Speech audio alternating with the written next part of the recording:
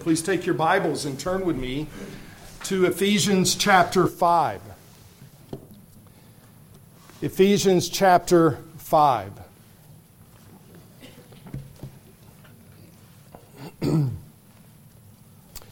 I have been preaching a series of sermons entitled A Call for Men to be Godly.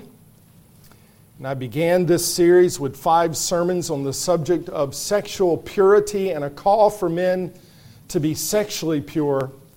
This morning I'm moving from the subject of sexual purity to what I'm calling spiritual industry.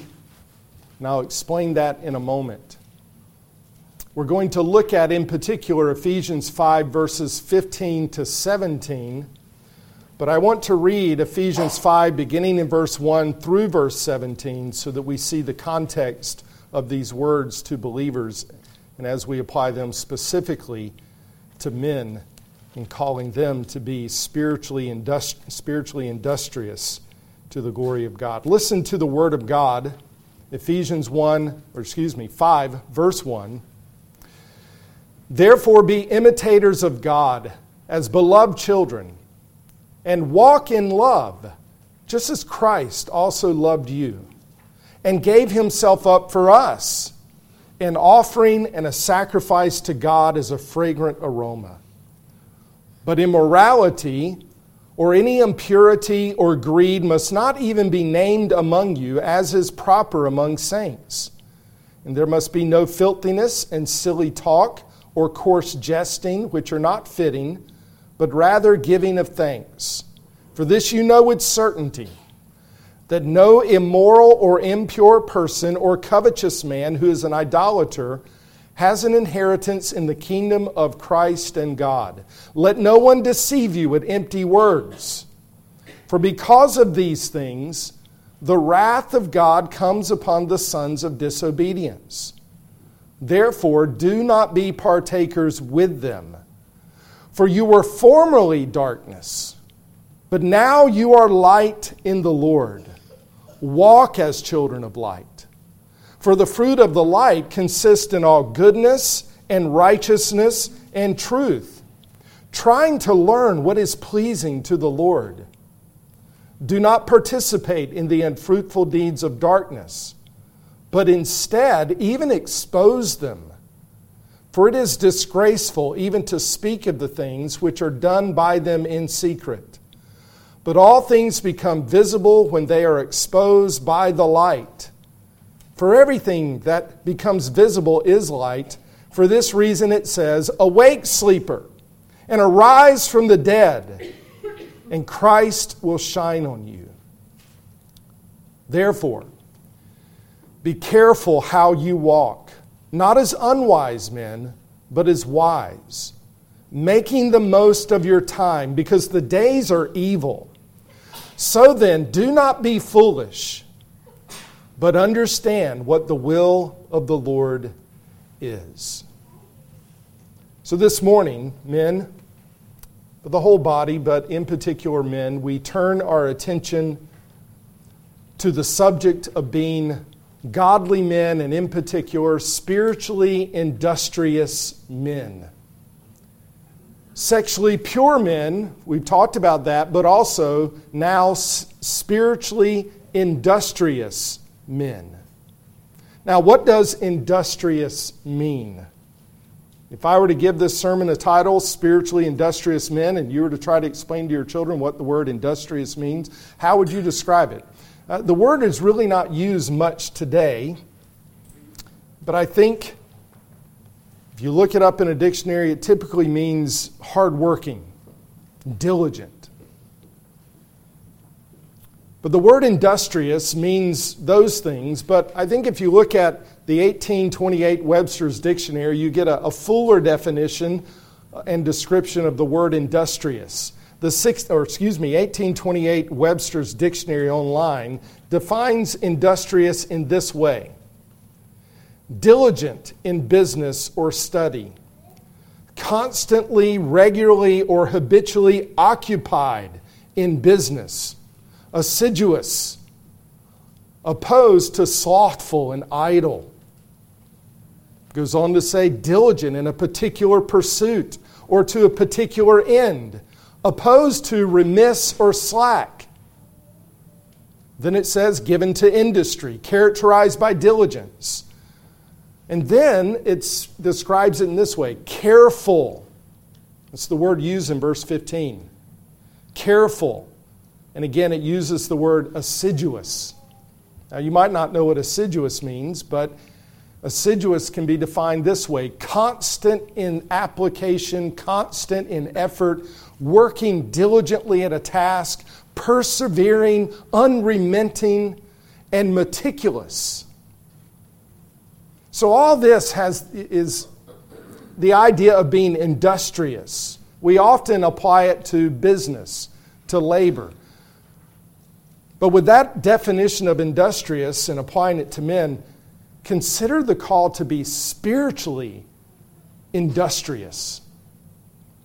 Not just industrious in regard to labor and work and business, but spiritually industrious, which then encompasses all of life. Being diligent in labor and work is certainly a godly trait when it's done through faith in Jesus Christ and for the glory of God. But I'm applying the word industrious to our spiritual life, our relationship to God, His glory, the pursuit of God, holiness, the pursuit of godliness, and the pursuit of doing the will of God. Are we industrious, diligent, occupied with, careful, assiduous, constant, persevering, unremitting, meticulous when it comes to spiritual industry, things pertaining to God? We must be diligent in spiritual things. We must be occupied with the will of God, not slothful, not idle, not remiss or slack. We must give careful attention to our walk, our lives, our relationship to God, and how that affects every area of our lives, every area.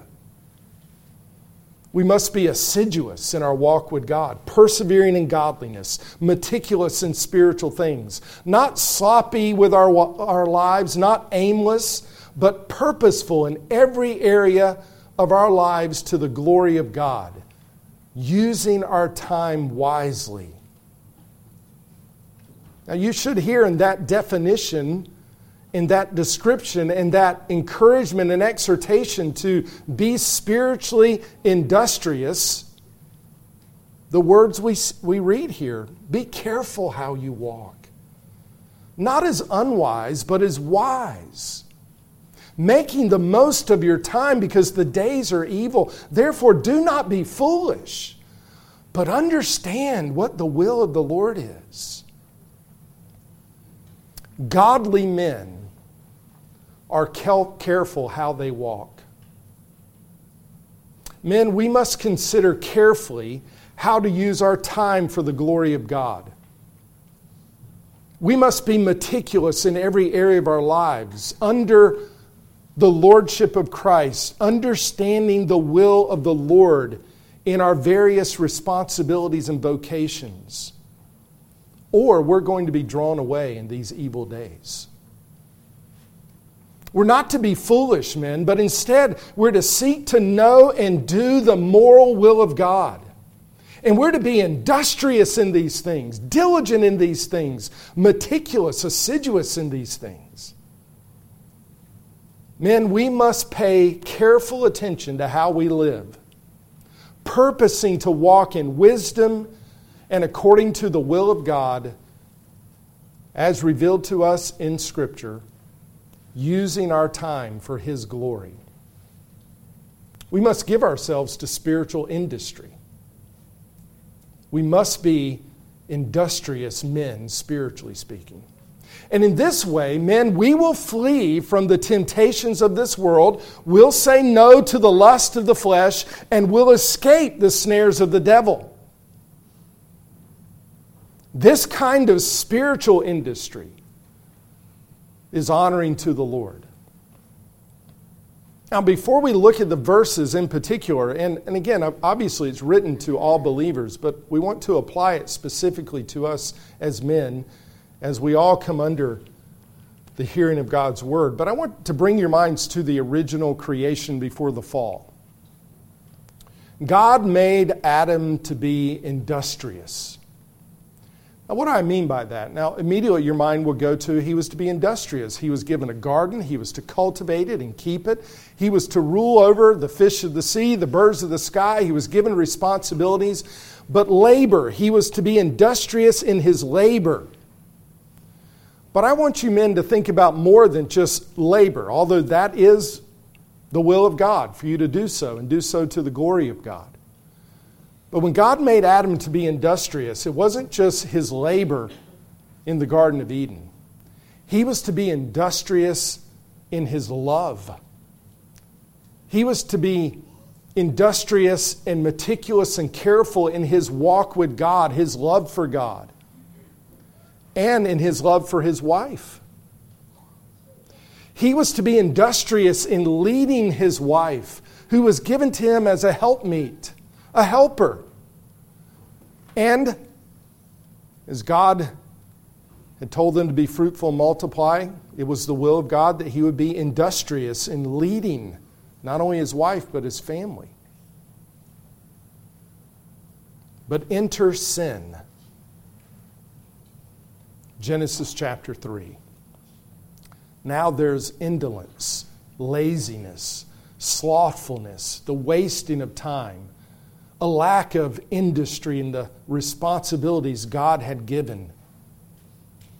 And so we see from that time forward, the people are busy, but not busy in righteousness, but busy in unrighteousness, busy in sin, focused on self, focused on glorifying self. And even the industry of work itself is not to the glory of God since the fall in Genesis 3. But now it's labor is there to fulfill yourself. Relationships exist for selfish purposes rather than the glory of God. But as those who've been saved by grace through faith in the Lord Jesus, we're called to live differently. And that is the call of Ephesians chapter 5. And in particular, we're looking at verses 15 to 17. But of all the things I read from verse 1 to verse 17, you can see don't partake in certain things and ways of the Lord. Don't be busy in sin and don't be partakers with them. Do not fellowship with them in sin. Your life is different. You're to live differently. It's a call to spiritual industry and in every part of life, and labor and love, in fulfilling what God has called us to do, and loving our neighbor, loving our wife, loving our children, leading them spiritually. So this is my call to you men this morning, to be spiritually industrious men. Now, leading up to these verses 15 to 17, the Apostle Paul has been addressing the direction of our lives as believers and the purpose of our lives. As those who've been saved by His grace, we're now to pursue holiness. We're on a different path. We're not on a path of unrighteousness anymore. We've been justified by His grace. We have the forgiveness of our sins, but now He has placed us on a different path, the path of righteousness. We're to walk in love, he says at the beginning of the chapter. We're to walk as children of light, since we're no longer in the darkness. And there's an urgency to what Paul is saying here and in this admonition. There are dangers and snares, as we've already talked about in the previous sermons on the lust of the flesh, the lust of the eyes, the boastful pride of life that characterizes the world. There's this urgency. Don't be partakers in those things, for on account of those sins and the rebellion against God, the wrath of God will come upon the sons of disobedience. There are encumbrances, there are dangers, again, toils and snares as we sing. They would entangle us. So Paul is being urgent here. There's no time to waste. There's no time for unwise, foolish, and sinful living. Time is a gift from God, and it's to be used for His glory. And our brief time on this earth is to be thoughtful, careful, and purposeful. Our lives should be consumed, not with sin, but with doing the will of God. He says it in verse 10, trying to learn what is pleasing to the Lord. And in verse 17, understand what the will of the Lord is. We're to be consumed with these things. And so instead of participating with the unfruitful deeds of darkness, our lives are to expose the darkness because we're light in the Lord, living in the light. And so men, because the days are evil in which we live, and because we're to be lights in the midst of an evil world with darkness all around us, we must pay careful attention to how we live. We must be purposing to walk in wisdom and according to the will of God, using our time for His glory. This describes men who are spiritually industrious. Now, let's look at verses 15 to 17 and be instructed by it as it describes what this spiritual industry looks like.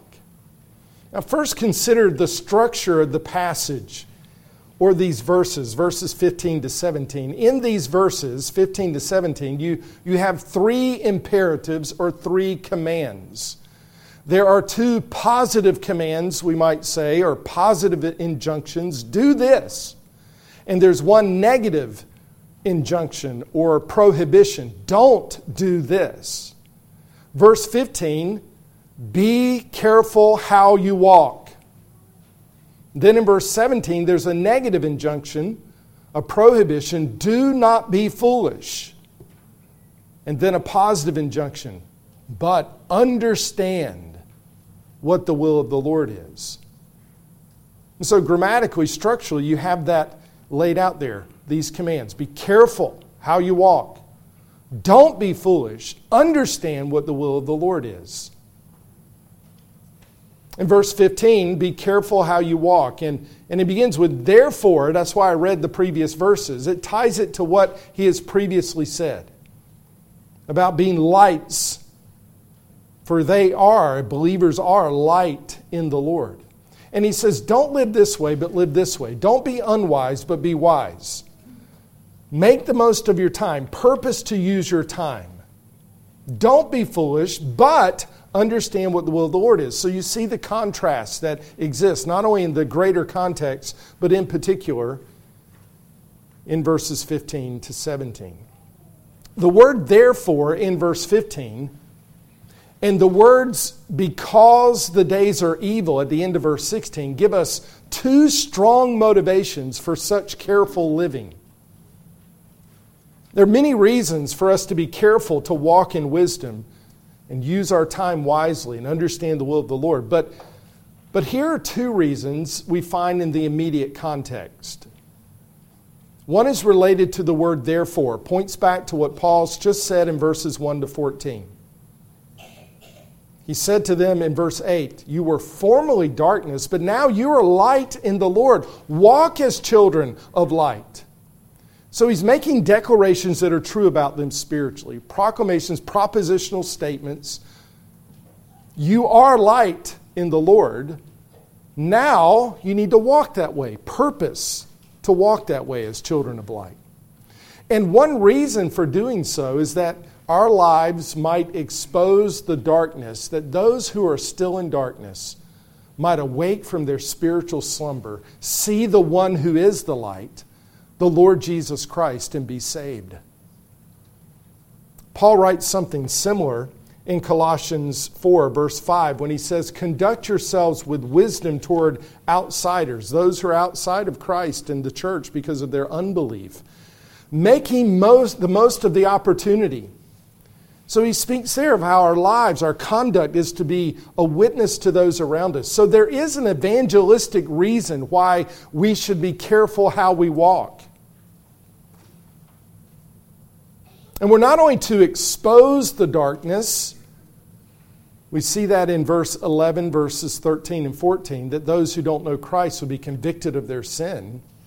But we're also, we know from Scripture, to adorn and beautify the gospel by our lives. We see that in Titus 2, verses 9 and 10, when Paul even urges Titus to instruct those who are believers who find themselves in their circumstances as slaves. He says that they're to live a particular way in that circumstance so that they would adorn the doctrine of God and adorn the gospel of Christ, that they would beautify it by their lives.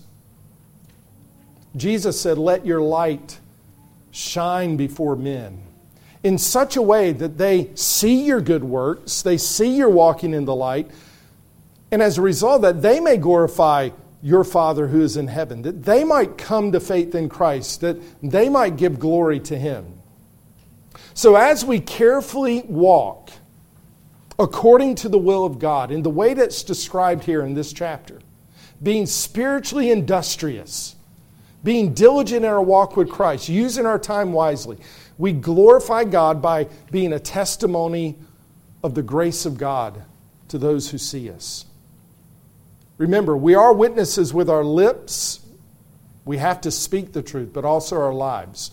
We're witnesses by our words, that's necessary, but also by our ways, by what we say and what we do.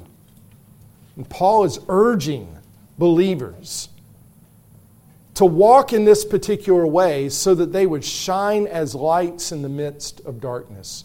We don't want our lives, believers and men in particular, I'm addressing that as we think about our lives. We don't want our lives to contradict the gospel.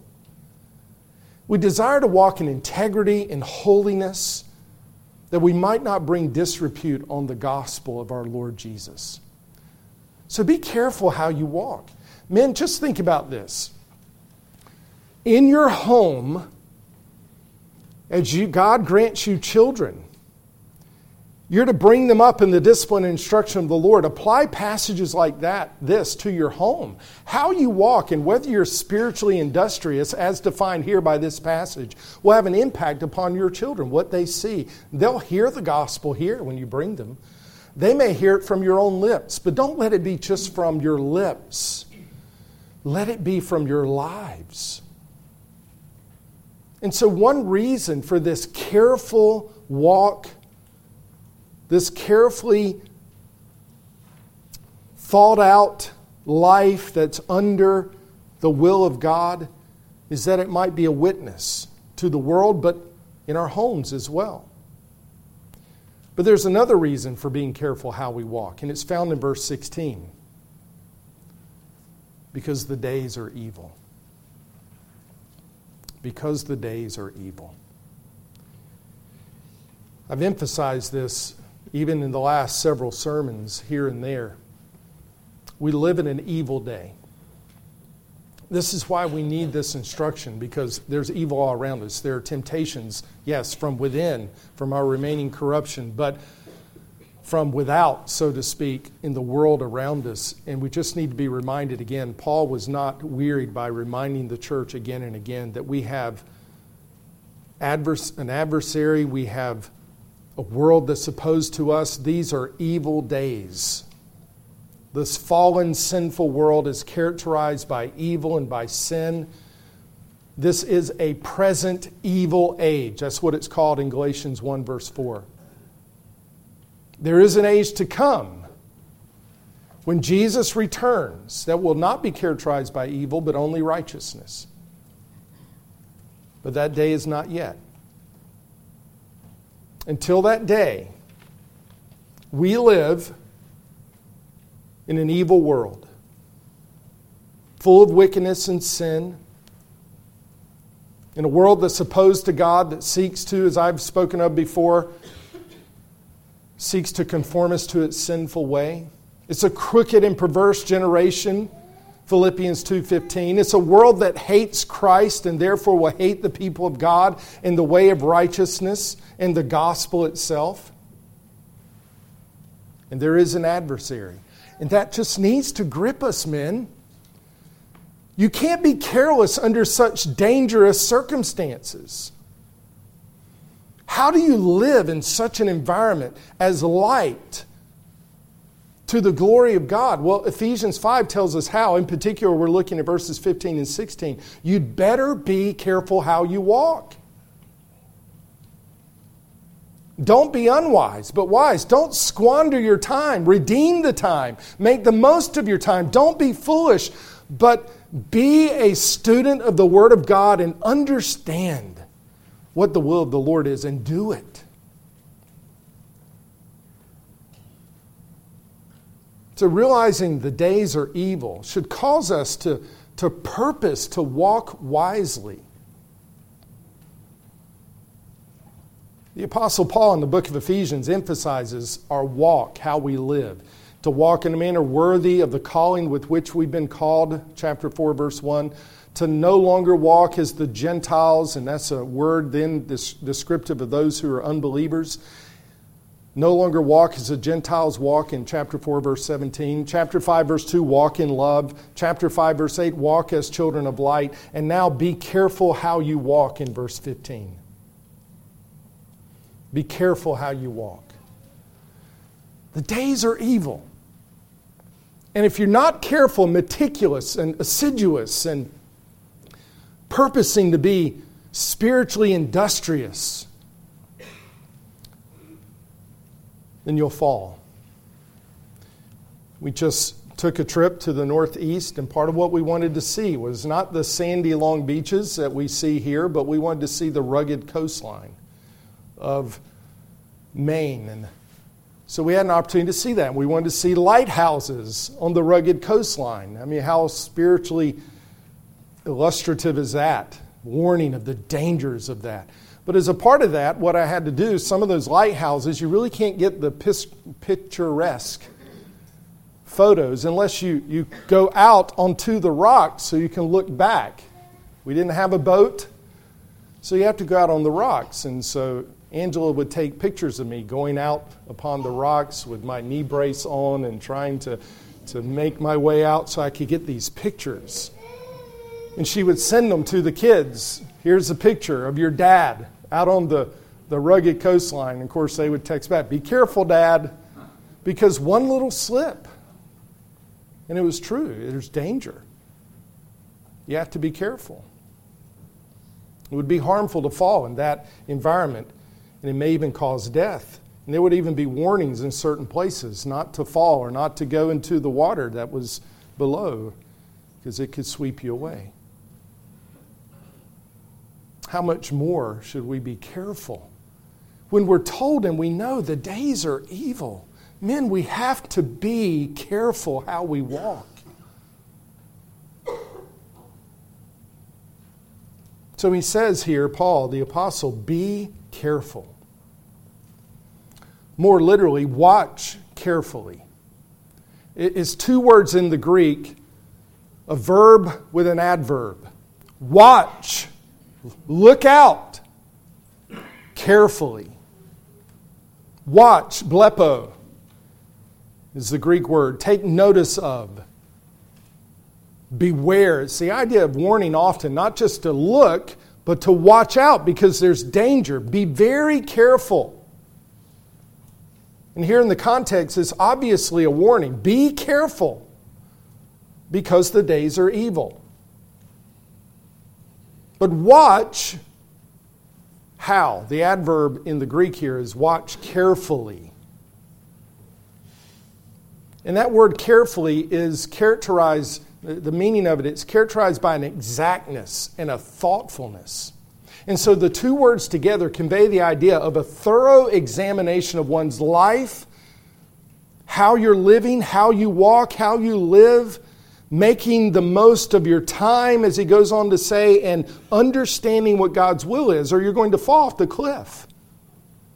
You're going to be devoured by the adversary. You're going to be consumed by sin. So the idea here is give attention to, consider, think about, be careful about, be purposeful about. It's the idea of spiritual alertness. You can't be sleepy. You can't be like in a job where you're operating dangerous equipment, coming with medication that says don't operate certain equipment, or without any sleep for a couple of days and you come and you're just not alert. It's dangerous. You can't walk in this world that's characterized by evil without falling spiritually, without this kind of exactness and thoughtfulness and being careful. You have to be spiritually awake. You have to be spiritually alert. So men, do you give that kind of thought to it? Some of you have jobs where you have to be exact. And one little mistake will have implications, maybe even losing your job. How much more, again, to our spiritual lives? Do you purpose to live wisely and according to the will of God? We have to give careful attention to these things. When a Christian gets caught in sin, entangled in sin, how does that usually happen? It can happen in a number of ways, but it usually happens by not being careful, spiritually speaking. You let your guard down. You're not spiritually alert. You stop being diligent. You stop reading your Bible. You stop seeking to obey it. You stop praying, and it usually happens over time. You compromise a little here or there. You stop fellowshipping with the people of God as you once did. You don't avail yourselves to the teaching of the Word, or maybe you're present, but you're not really hearing and giving attention to it. You're tired, so you rationalize not coming to hear the Word. You stop attending communion with the people of God. And it goes on. And then you realize how far you drifted away. Only because of a lack of carefulness. Paul says, watch carefully how you walk. And then he describes it this way, not as unwise men, but as wise. Walking unwisely would be to walk carelessly, haphazardly, thoughtlessly. And so he's saying, don't be aimless. You've heard me use this illustration before. Don't be like a balloon you blow up and then you let go of it and it goes around the room. Be like an arrow pointed at a target with precision, goes through the air and hits the bullseye. Be wise, disciplined, purposeful in seeking the glory of God through obedience to His revealed will in the Scriptures. Walk wisely in regard to the evil around you. Do not be wise in your own eyes. Fear the Lord and turn away from evil, Proverbs 3, verse 7. That's walking wisely. Proverbs 14:16, a wise man is cautious and turns away from evil, but a fool is arrogant and careless. Now be careful how you walk in these evil days. Proverbs 16, verse 6. By the fear of the Lord, one keeps away from evil. Proverbs 27, verse 12. This is wise living. A prudent man, a wise man, sees evil and hides himself.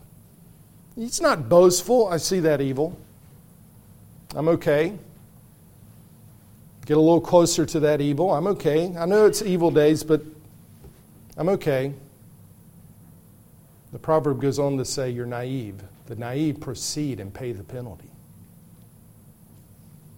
You walk wisely by fleeing evil, turning from temptation immediately because you're careful, you're alert.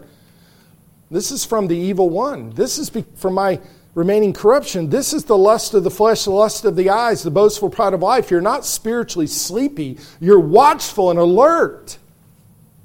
This is walking wisely. But then he uses this phrase in verse 16 that characterizes this kind of spiritual industry and diligence and meticulous walk and thoughtfulness in how we live. Making the most of your time. Making the most of your time. Time is a precious commodity that God gives to us, and we're called to use it to His glory. Sometimes, men, We fall because we're not using our time wisely. We're not making the most of our time. We're not using our time in a way that's consistent with what God has called us to be and to do. We've seen that already. Remember David, when he fell in 2 Samuel 11, he should have been fulfilling his kingly duties. He should have been using his time to be out with his troops. Instead, he's not fulfilling those responsibilities, and therefore he wasn't using his time wisely. But remember Joseph? No matter where Joseph was, even when he was unjustly sold into slavery, he's still being diligent in his responsibilities, faithful to God, spiritually industrious, spiritually alert, so he wasn't caught off guard when a powerful woman, Potiphar's wife, appeals to him to do something that would be sin against his God. See how important it is that we think, how I'm using my time is so important, even down to the hours and the days and the time of day. Am I doing the will of God by the use of my time? And so Paul is calling believers to see how valuable time is and to use it wisely to the glory of God. Because time, once used, can never be regained. Once it's lost, it's gone. And therefore, we must be careful how we use it by purposing and planning to use time wisely. This word, making the most of, in the Greek it means redeeming the time. It's a word that means to buy something and then to use it for your purposes, and here for godly purposes. One commentator said this: they should not wait for opportunity. When it says making the most of the opportunity, it says they should not wait for opportunity to fall into their laps, but they should buy it up. In light of the entire context, the opportunity referred to is that of showing by means of their life and conduct the power and glory of the gospel, thus exposing evil, abounding in good works, obtaining assurance of salvation for themselves, strengthening the fellowship, meaning the church, winning the neighbor for Christ, and through it all, glorifying God. The opportunity missed will never return. Let it therefore be used to the full. We all know what it's like to have time pass, to use it unwisely or even sinfully. And we understand we can never have that time back. So make the most of the time and the opportunity. Time is not to be wasted. Godly men use their time wisely, and they think about the use of their time. They're careful how they walk. They make the most of their time. Here's some truths from Scripture that should direct our thinking about time and how we use it, just briefly. These truths are related to the creator of time, the brevity of time in life, the dangers of life, the accountability of life, and the sacredness of life. First, the creator of life. God has numbered our days. Psalm 139, verse 16, in your book were all written the days that were ordained for me when as yet there was not one of them. He's the creator of life. God has numbered our days. He's ordained them. And given that, we must use it for His glory. There's the brevity of life. Time is short. Life is short. James 4, verse 14, you are just a vapor that appears for a little while and then vanishes away. You're like breath in the cold air, and then it's gone. You appear for a little while. How transitory our lives are. The hymn, O God, our help in ages past, time like an ever-rolling stream bears all its sons away. They fly forgotten as a dream dies at the opening day. That hymn speaking of how brief life is.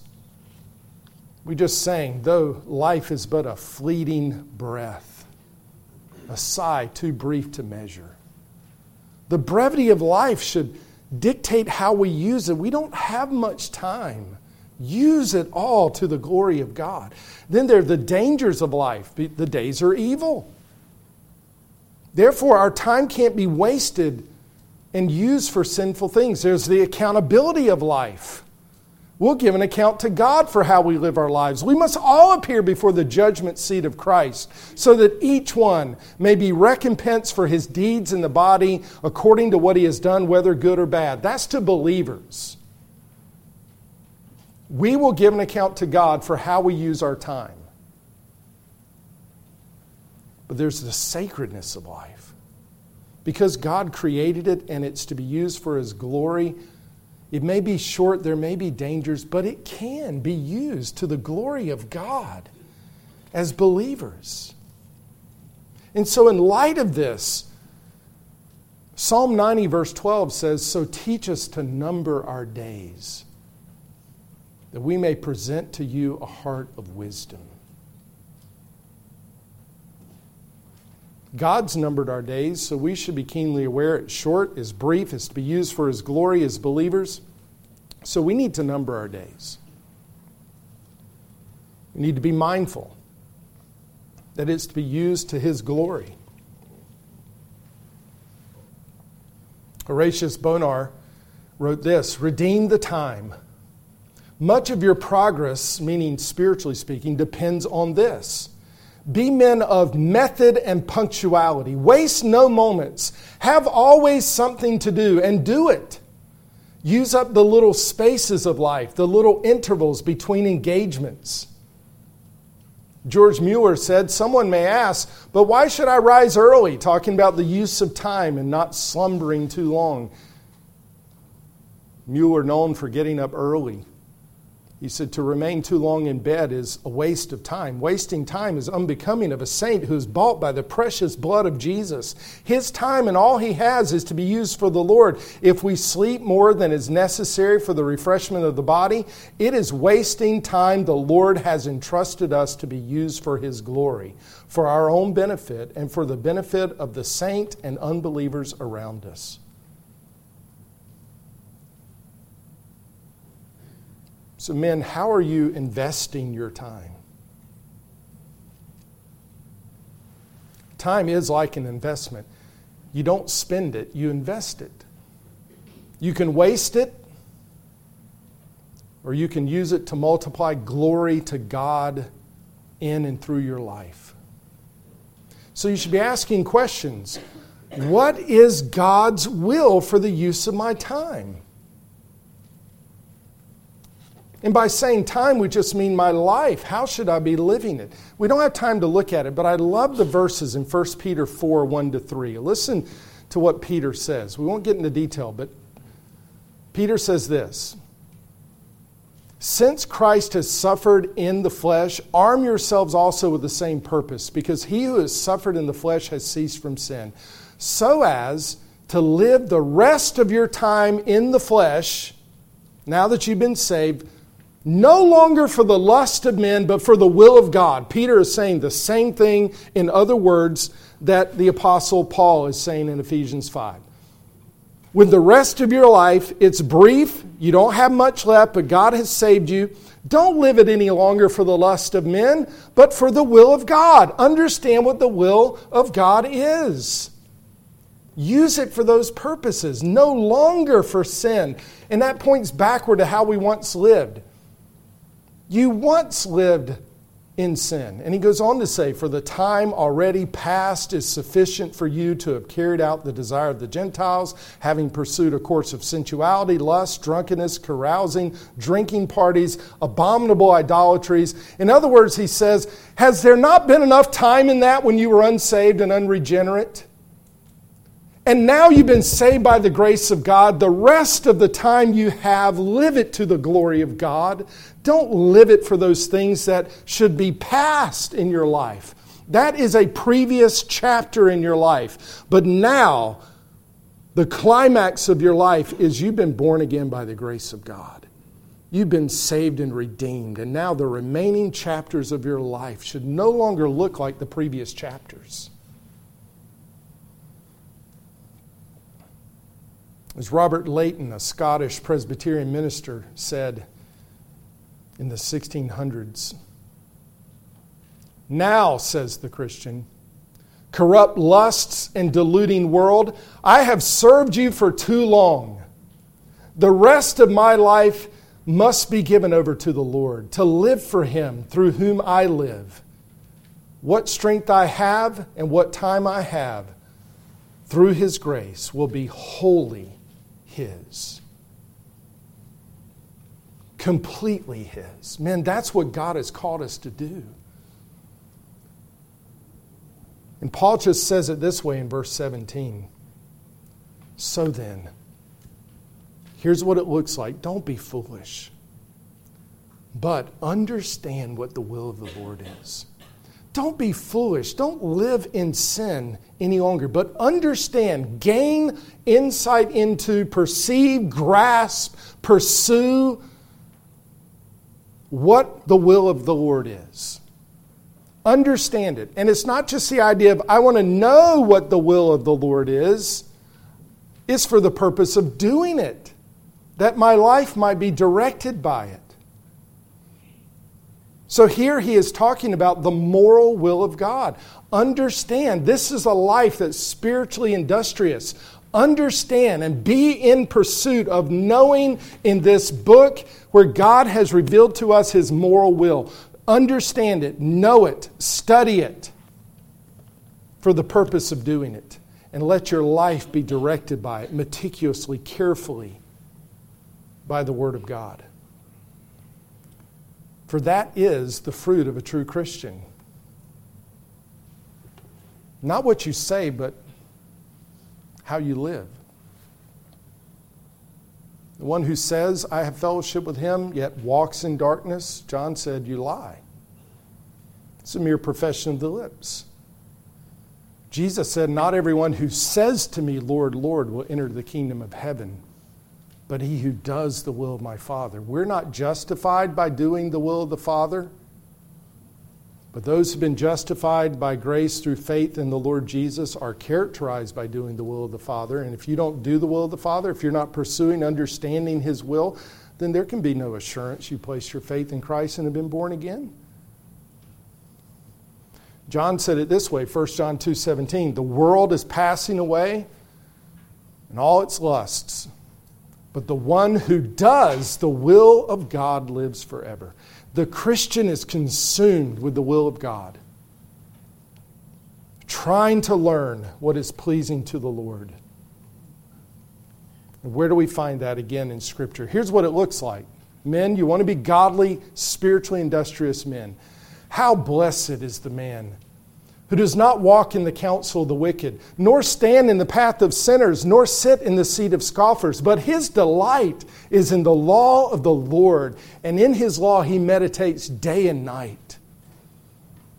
And he will be like a tree firmly planted by streams of water, which yields its fruit in its season, and its leaf does not wither, and in whatever he does, he prospers.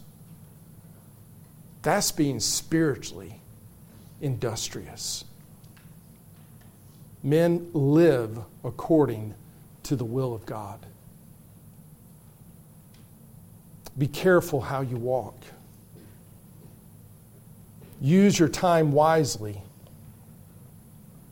Knowing that the days are evil and there's the temptation to foolishness, know and understand the will of the Lord and do it. And this will guard your way and your path. I'll conclude with just a reminder of one who has gone before us, who wanted to live this kind of meticulous, spiritually industrious life. His name was Jonathan Edwards. He lived from 1703 to 1758. Brief. And in his early life, even at the age of 18, he began to put together resolutions. Things that he was resolved to do because he wanted to be careful how he walked. One writer says it this way, Edwards started writing his resolutions as fall gave way to winter in 1722. Now, mind you, he was born in October of 1723. It says, dating the last resolution. There were 70 resolutions. He finally penned the last resolution in 1723. And Jonathan Edwards wrote this: being sensible that I am unable to do anything without God's help, I do humbly entreat by His grace to enable me to keep these resolutions so far as they are agreeable to His will for Christ's sake. Here were some of his resolutions. Resolution 5, resolved never to lose one moment of time, but improve it the most profitable way I possibly can. Resolution 7, resolved never to do anything which I should be afraid to do if it were the last hour of my life. 17, resolved that I will live so as I shall wish I had done when I come to die. Number 19, resolved never to do anything which I should be afraid to do if I expected it would not be above an hour before I hear the last trump. Number 37, resolved to inquire every night as I am going to bed wherein I have been negligent, what sin I have committed, and wherein I have denied myself, also at the end of every week, month, and year. Number 41, resolved to ask myself at the end of every day, week, month, and year, wherein I could possibly, in any respect, have done better. And number 52, he says, I frequently hear persons in old age say how they would live if they were to live their lives over again. Resolved that I will live just so as I can think I wish I had done, supposing I live to old age. What an example of someone who wanted to walk carefully. I said in conclusion, but let me conclude with the one who is our ultimate example, Jesus Christ, who said, my food when he walked this earth is to do the will of him who sent me and to accomplish his work. He was sent for a unique work, to lay down his life for sinners, to redeem a people for his own possession. But oh, what an example to follow. His very food was to do the will of his Father. That's spiritual industry to the glory of God. May it be so in our lives. Let's bow our heads together in prayer.